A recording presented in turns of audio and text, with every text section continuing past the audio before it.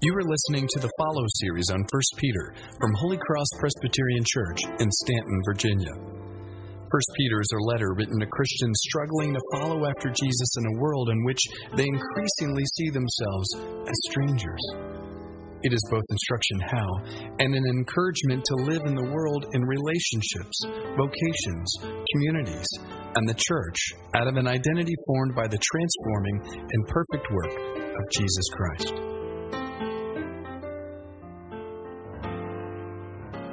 And for the rest of you, if you turn your Bibles to the book of 1 Peter, it's in the New Testament.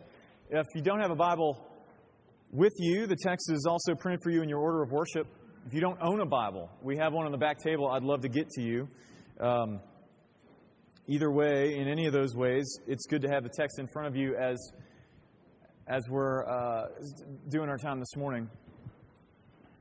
Listen, in our culture, we are enamored with the spontaneous, right? Because anything less than something that happens spontaneously in us, we see as inauthentic. It's not something that actually is true to us. And this carries over into our Christian faith as well. In other words, like we tend to see that if something is truly spiritual in us, if something is truly of the Lord, that it has to happen automatically. And if it doesn't, then we attach pejoratives to it, like legalism, or, things like that. The problem is that the Scriptures are really clear that being a follower of Jesus, in other words, being a Christian, doesn't come naturally. It's not something that happens by nature. At best, it's something that will happen by second nature. But as any of you know who have honed a skill, for something to be second nature takes training, lots of work. We place our faith in Jesus, but then learn what it means to live that faith out in the world. We call that discipleship in Christian tribal speak. And that's what we're exploring this summer. How to make following Jesus second nature to us in different aspects of our life. And so given that, where do we go to make sense of the world and our place in it? Like if we need training to learn what it means to be a follower of Jesus in the midst of the world, so that it becomes second nature, what's going to be our guide? The first week in this series, we talked about the profile of a follower, what it looks like to be a follower of Jesus. Last week, we talked about how you follow first and foremost by knowing Christ. Today, we look at how we follow the story. So if you have your place in God's Word, I'd invite you to stand, as is our habit, in honor of Holy Scriptures. I'm going to be reading 1 Peter chapter 1, verses 10 to 12. Friends, this is God's Word. Concerning this salvation, the prophets who prophesied about the grace that was to be yours searched and inquired carefully, inquiring what person or time the Spirit of Christ in them was indicating when He predicted the sufferings of Christ and subsequent glories. It was revealed to them that they were serving not themselves, but you, in the things that have now been announced to you through those who preached the gospel to you by the Holy Spirit sent from heaven, things into which angels long to look. Friends, this is the Word of God given so that we might flourish. Would you pray with me? Lord, as we come before you this morning, before this time, seeking to hear you speak to us, we pray that you would do just that. By your Spirit, would you open our hearts and speak to us? Would you preach your gospel to us, Lord? Let Jesus and His cross come forward. Let me fall into the background. And Lord, bring us to repentance and faith, both for the first time and again. This all we ask in Christ's name. Amen. Have a seat. Listen, we are storytellers. As a people, we're just storytellers. We tell stories. When I come home from the office every day, the first 30 minutes of my day are normally, besides trying to get the kids to go play, is spending time with my wife for about a half an hour sitting, and we talk about our days. But when we do that, we don't give bullet points, right? When you talk about your day with someone, you're not giving bullet points. Well, this, then this, and this, and this, and this. Like the executive summary, most of us don't do that. We tell stories. Now, my wife generally has better stories, both because she's a better storyteller and because she's got two very young, active boys at home. But the point is that we tell stories to make sense out of our world. They make sense out of what's happened. They provide a framework for us, but not just to make sense out of what has happened, but to, in some sense, give direction for what will happen. The problem is that many of us understand our Christianity as either a collection of morals, right? Here are the good things that I'm supposed to do, or a set of propositions. Here are the right things I'm supposed to believe. And therefore, when we approach the Christian life, we have no framework like we do when we're declaring or talking about our education or the road that led us here. Those kind of stories. We don't see them that way.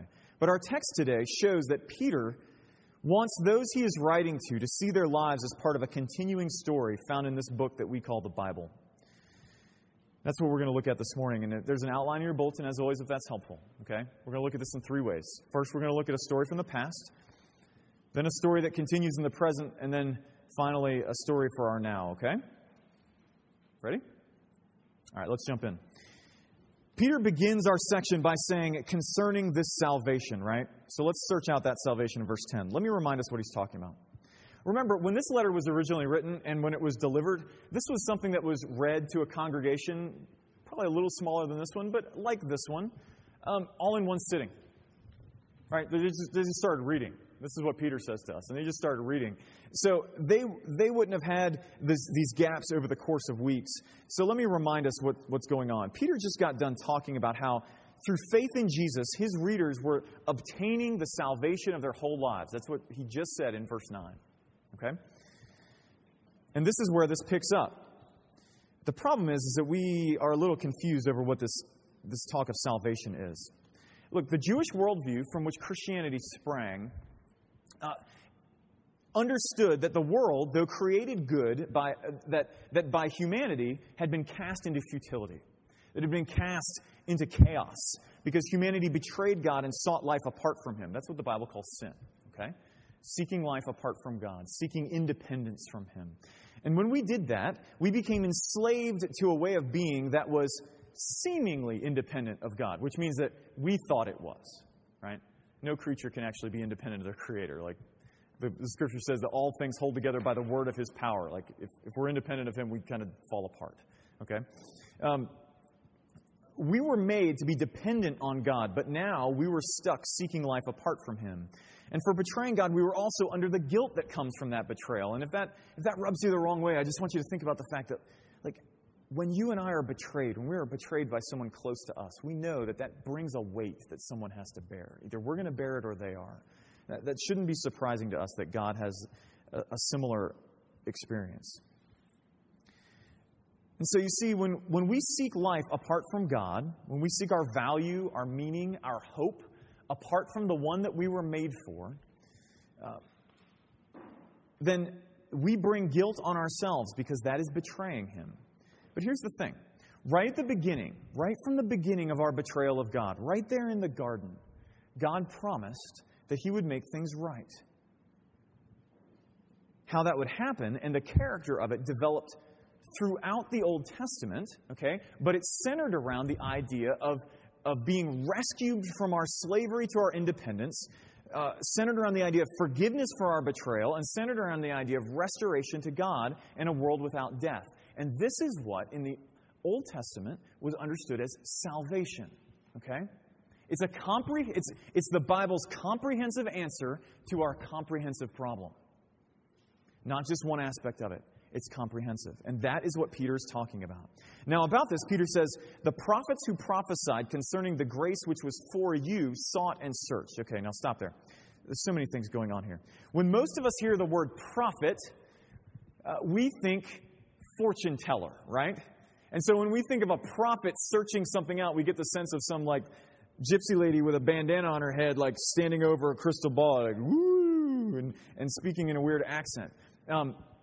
That is obviously not what is happening here. First off, a prophet in the Old Testament is simply a spokesperson for God. They're a spokesperson for God. They are someone who, by the inspiration of the Holy Spirit, is speaking for the Lord. But it is also how Jews and early Christians spoke about those who wrote their Bible. In other words, the Old Testament. It's how they understood that. Now, when we think of the prophetic books, the books of the prophets, if you've been in church for a long time, you think of things like Isaiah, Jeremiah, Zechariah, things like that. But in first century Judaism, when you talked about the prophets, you were talking about the entirety of the Old Testament. It was just whether they were the former prophets, Genesis, Exodus, Leviticus, or the latter prophets, which would have actually been who we would consider the prophets. Okay? They were all the prophets. All the books were understood as prophetic because all were speaking for God. Now, secondly, that word searched, the second of those words in the ESV, it says inquired carefully. Okay? Perhaps your translation says search diligently. That word is used in John's gospel to talk about when Jesus talks about people who are searching out the scriptures. It's a unique word. It's a specific word. And so what we're talking about here is not a crystal ball.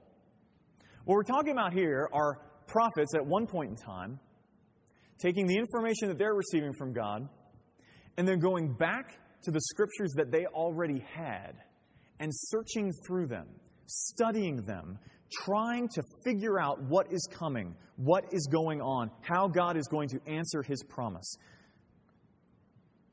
Lastly, I want to point out what they were searching out. Concerned, Peter says, the grace for you. Okay, now follow me here. Because Peter is basically saying that what Christians are experiencing now, what they are experiencing right now, is not a new development. It's not a surprising blip on the pages of history. Wow, we didn't realize that was going to happen. Like, this is what they were looking for way back then. Okay, here's what this means. The Old Testament story of God creating it all, us having it all, us then losing it all, and God promising to restore it all, that is somehow being fulfilled in the grace that we are experiencing. Okay? Now, we'll get more on that in a second. Now, grace is a loaded term as well. We need to understand what that means. I mean, it means undeserved favor, right? It means getting good things that we don't deserve. The grace, getting good things that we don't deserve from God that we're experiencing right now is rooted in what the prophets were looking for. How is that possible? That is what Peter brings out in verse 11. So look there now. He centers it on Christ. He says this, searching to see what time or what kind of time the Spirit of Christ in them was making clear when they witnessed beforehand of the sufferings for Christ and afterwards the glory of these things. Okay, again, a lot here. Let me paint the picture for you. Peter is saying, rather clearly, that the prophets of old were given some understanding to communicate to God's people of how God would execute His rescue plan, how He would go about doing what He promised to do, but they didn't get it all. They were writing a story of God's work in the world and His intentions for it, but that story was without a conclusion.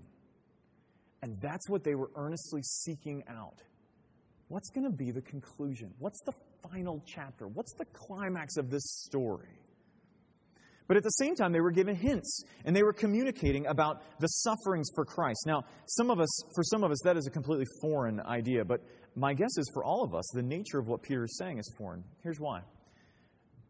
The word Christ, I've said this before, a lot of us think the word Christ is like Jesus' last name, and it's not. The word Christ is a title. It's a title that means anointed. And anointed in the Old Testament kind of thought universe meant king. He's your king. This is the Messiah, the King of the world. For a Jew, it meant not just any king, right? Because you could say, okay, well, he's our regional king. It meant the king, the one through whom God had promised He was going to make the world right. Now, of course, the problem is that talking about the sufferings for the king would have been, that would not have made sense. How can God make the one who has the most amount of His favor, his prize, His king, suffer? Well, here's the thing. The problem with this entire thing, the problem with this entire narrative is that the story had already made clear that God was going to get rid of evil. He was going to get rid of sin in the world, but also that every person in the world was part of the problem. So how is it that God can deal with evil, deal with sin, and yet not have every person caught up in that? All of us getting rid of it at the same time. And it all comes down to that phrase, the sufferings for Christ. Because you see, this is why Jesus came. The entire Old Testament finds its conclusion in the life, death, and resurrection of Jesus. You can see this in a parallel that is way more clear in the original than in the translations. In verse 10, Peter talks about the grace that was to be yours in the ESV. Literally, it says the grace for you. And then later, he talks about, in verse 11, the sufferings for Christ. They are the exact same words, the exact same phraseology in parallel to one another. Here's why this matters. That is how God concluded the story. That is how God was able to deal with sin while still showing us mercy. Because Christ suffered, we received grace. Because He bore sin, we didn't have to. God was able to deal with sin while still showing us mercy because Jesus took on Himself the guilt of our betrayal so that you and I might experience something we didn't deserve, the favor of God. The argument of Peter is that the entire scope of the Old Testament, the entire story finds its fulfillment in the life, death, and resurrection of Jesus. The Old Testament leans in, as it were, all the way to the cross. Okay? You with me? That's not all, though, because the story didn't end at the cross, but continues into the present. Look down at the beginning of verse 12 for the story's whole point. Peter says this, "It was revealed to them that they served not themselves, but you." Okay? And this is important, so hear me if you can. The vast majority of our culture, and even the vast majority of American Christianity, okay, right now, believes that the Old Testament and the New Testament are vastly different books. Right? We see them as vastly different books. We assume that the God of the Old Testament is mean and grumpy and likes to smite things, right? Whereas the God of the New Testament is a God. The God of Jesus is loving, mushy, and kind of rather like Santa Claus. Okay. We think the Old Testament is about rules and the New Testament about love, whatever exactly that means. We think the Old Testament deals with a lot of like blood and all that stuff, but whereas the New Testament is kind of anti-violence, okay? Peter would disagree with that. What I just described, though widespread today, is basically something that the early church rejected called Marcionism, okay? Named after a dude. Don't worry about that. But the point is this. The idea behind it is that you're dealing with two different gods or two different stories, right? Two different ways of dealing with humanity. Peter says, not exactly. As a matter of fact, he says, not at all. What he's saying is that the whole point of this stuff in the past, the whole point of the Old Testament, the whole point of what they're talking about is what is going on right now in the lives of Christians. Listen, you don't believe me. Let me show you what Peter's doing. Look back at verse 11. He describes the means by which the Old Testament prophets did their work. That they did what they did by the Spirit of Christ, okay? Now, step back for a second. When we say Spirit of Christ, that's a way that Christians talk about one of the members of the Trinity. Okay, Father, Son, and Holy Spirit. The Christian conception of God is three persons in one essence. So the Holy Spirit, another way of talking about Him, is the Spirit of Christ. That is also the way that early Christians talked about their experience of God, the Holy Spirit. He was the Spirit of Christ. Peter's being very specific with the way in which he talks about Him. He doesn't call Him the Holy Spirit. He calls Him the Spirit of Christ. Why? Because Peter's readers would have heard that the Spirit they currently experience is the same one that the prophets did. The prophets were looking ahead and being pointed towards the sufferings of Christ, whereas the early Christians and us are looking back and placing our faith in Christ and His sufferings. And then Peter makes it clear. They are serving us with their message. In other words, the full meaning of the prophet's message, the full meaning of the Old Testament message is actually found, is actually understandable because of our place this side of the cross. Now, some of you are thinking, okay, but what about all the wrath versus love stuff? All right, because come on. God told people to be smiting other people. And what about the whole smiting versus Santa thing? You know, here's what I'd say. Okay, if some of you are wrestling with that this morning, let me say this. Most of that is born out of a caricature, right? Because because of this. Some of the most disturbingly, stunningly dark warnings of judgment come directly from the lips of Jesus in the entirety of Scripture. And some of the most amazingly, beautifully hopeful messages of forgiveness and love come from the Old Testament, especially the prophets and the Psalms. Okay? Don't believe the caricature. Read the book. The point of the story of the Bible, the entire Bible, is the work of Jesus now made manifest in the church. Okay, but lastly, he talks about the continuing message. Look at the rest of verse 12. He says, "It was revealed to them that they serve not themselves, but you, with these things which are now being announced to you through those who preach the gospel to you by the Holy Spirit sent from heaven." Okay, now Peter is sealing the deal. Because the message that the prophets sought out, the message that the prophets searched for and spoke, is the same one which now those who preach the gospel deliver by the Holy Spirit. And the same thing that angels now long to look into. We don't have time to go into that. I wish I did. But here's why this matters. If you were here last week, you'll remember that Peter began talking about how it was necessary, okay, stay with me, that it was necessary for his hearers to suffer for a little while. You remember that? He said, while right now it's necessary that you suffer for a little while. They are a people in suffering. And how are they to make sense of what is going on in their lives? Peter's going to talk a lot in this letter about suffering. But how are we to understand what is going on?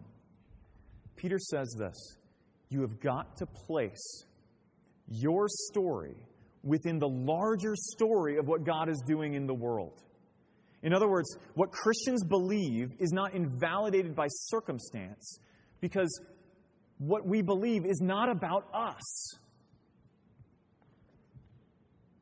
It is about God. It is about what He is doing in the world, and it is about our place in that larger story. Peter is saying that our lives are shaped by a story. Our identities are shaped by a story. His readers' current story is filled with suffering, and so Peter is helping them understand that what they are experiencing is not the whole story. It's not the entirety. What they believed is part of an epic that spans the entirety of the history of the world. And that even in the midst of their difficulties, they are to be part of something that is to frame how they understand themselves, how they understand their lives, and how they follow Jesus into the world. The point is this: if you don't know the story, how will you place your life in it? If you don't understand what God has been doing, how will you be able to judge both what He is doing and what you are to do in the future? All right, let me bring this home in two ways this morning. One more theological and one practical. First, the theological one. Listen, guys, we need to understand that when we read the Bible, we are not reading two different messages or two different stories. We are reading one grand narrative. Now listen, some, and they're rather historically recent, okay? Some rather historically recent segments of Christianity want to argue that the Old Testament, though interesting, very interesting, and perhaps even helpful in us grasping who God is, and quite frankly, that if you take that Old Testament and then the New Testament up until the triumphal entry of Jesus, that you can basically take that and separate that off and go, that's really nice and good and well, but that's not really for us. What's really for us is from Jesus' cross resurrection and onward, that there's a secondary plan for us, for those who are not of Jewish origin, right? That is patently false. That is just not true. The non-Christian way of saying this is to say ultimately the same thing, but to do so by pointing out the minutiae of the laws in the Old Testament, right? We hear this a lot, especially right now. Well, you don't like this moral position, but I don't see anybody stoning their kids for cursing at them, and I don't see anybody having a problem with wearing clothes of two different kinds of fabric, right? You have heard this recently? Okay, some of you are nodding to me. Thank you. It's going on a lot today. Both perspectives fail to grasp what is ultimately going on here. The entire point of the Old Testament is preparatory. That is to say, it provides the narrative framework for how to understand God acting to answer for our sin. It helps us understand who He is, who we are, what our problem is, how we were designed to flourish, and how you and I pursue exactly the opposite of how we were designed to flourish all the time. And then when Jesus comes on the scene, it is like the one final piece of the puzzle that both completes the puzzle and makes sense out of the whole picture. You're like, oh, that's what that is. I didn't see it before. Now I get it. The entire Old Testament is about Jesus. Now, that does not mean that we look at each story or each law or find some uber creative way to show that says that, I know it says mildew, but it really means Jesus, right? That's not what I'm talking about, okay? What I mean is that the story as a whole finds its fulfillment in the work of Jesus that we see in the Gospels. And look, this is not something new. This is what Paul's whole point is in Romans 9 to 11. In the book of Romans, chapters 9 through 11, the entire question he's trying to answer is, did God change His mind? Is He somehow not on board with the promises He made? Paul says, no, absolutely not. What we're seeing right now is the surprising way that God acted the way He always intended to. What we experience in the Christian church is how God always intended things to happen. It is one story. One story. Okay? Now, the more practical side. Let's talk about finding your place in the story. Some of us here in this room have very little exposure to Christianity apart from some cultural noise, maybe watching the Flanders on The Simpsons, right? Like, we think we need to be jumping on our trampoline to see if we can get to Jesus. Look, some of us here, we equate Christianity with with an American cultural narrative, right? Christianity is like God, guns, and patriotism, okay?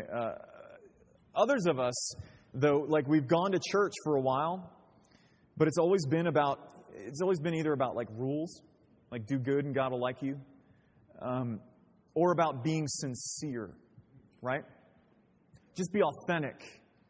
God likes you for being authentic and honest. For both groups, what I'd want to encourage you to is something else. Remember the parallel that we talked about there.